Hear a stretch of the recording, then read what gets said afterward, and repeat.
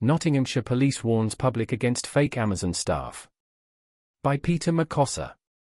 Police in Nottinghamshire has issued a stern warning to the public to stay woke against fake Amazon staff who are on the prowl scamming people.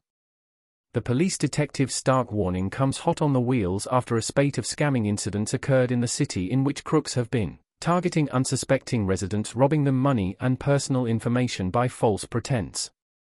Cautioning the public, the law enforcers warned that over the past few weeks, a number of residents have been targeted by scammers who tried to steal their personal and financial information. Warned the police, a number of scams are doing the rounds, with victims contacted out of the blue either by phone call, text message or email. In one incident in Forest Town, a woman lost £300 after receiving a call from someone claiming to be from Amazon Prime Security.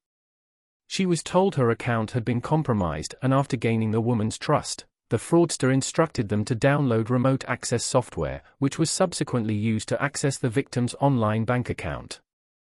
The police have disclosed that a Nottingham woman was duped into spending £1,000 on Amazon gift cards, and passing over the serials numbers so they could be used after receiving an email from a scammer posing as her manager.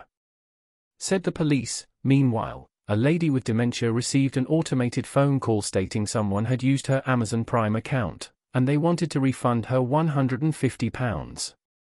She was instructed to press 1 to speak to a customer service representative and was put through to a male who knew her name and address. The male asked for her bank details so Amazon could refund her, but thankfully she refused after suspecting it was a scam. Detective Sergeant Sally Collins, of Nottinghamshire Police's Fraud Unit, said that whilst a number of Amazon-related scams were circulating, the telltale signs were similar.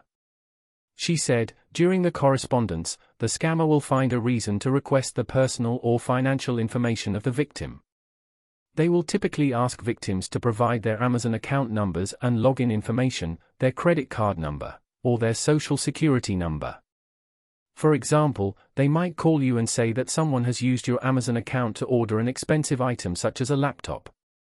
Because the item was of a high value, the representative says Amazon needs to verify that you made the order. Detective Collins said when you tell the representative that you did not make the order, the scammer will typically ask for your Amazon account login information and credit card number. She said, it's not surprising that Amazon scams have become increasingly common in recent years, as the more people who shop on the site, the more opportunities there are for criminals to con them out of their financial information.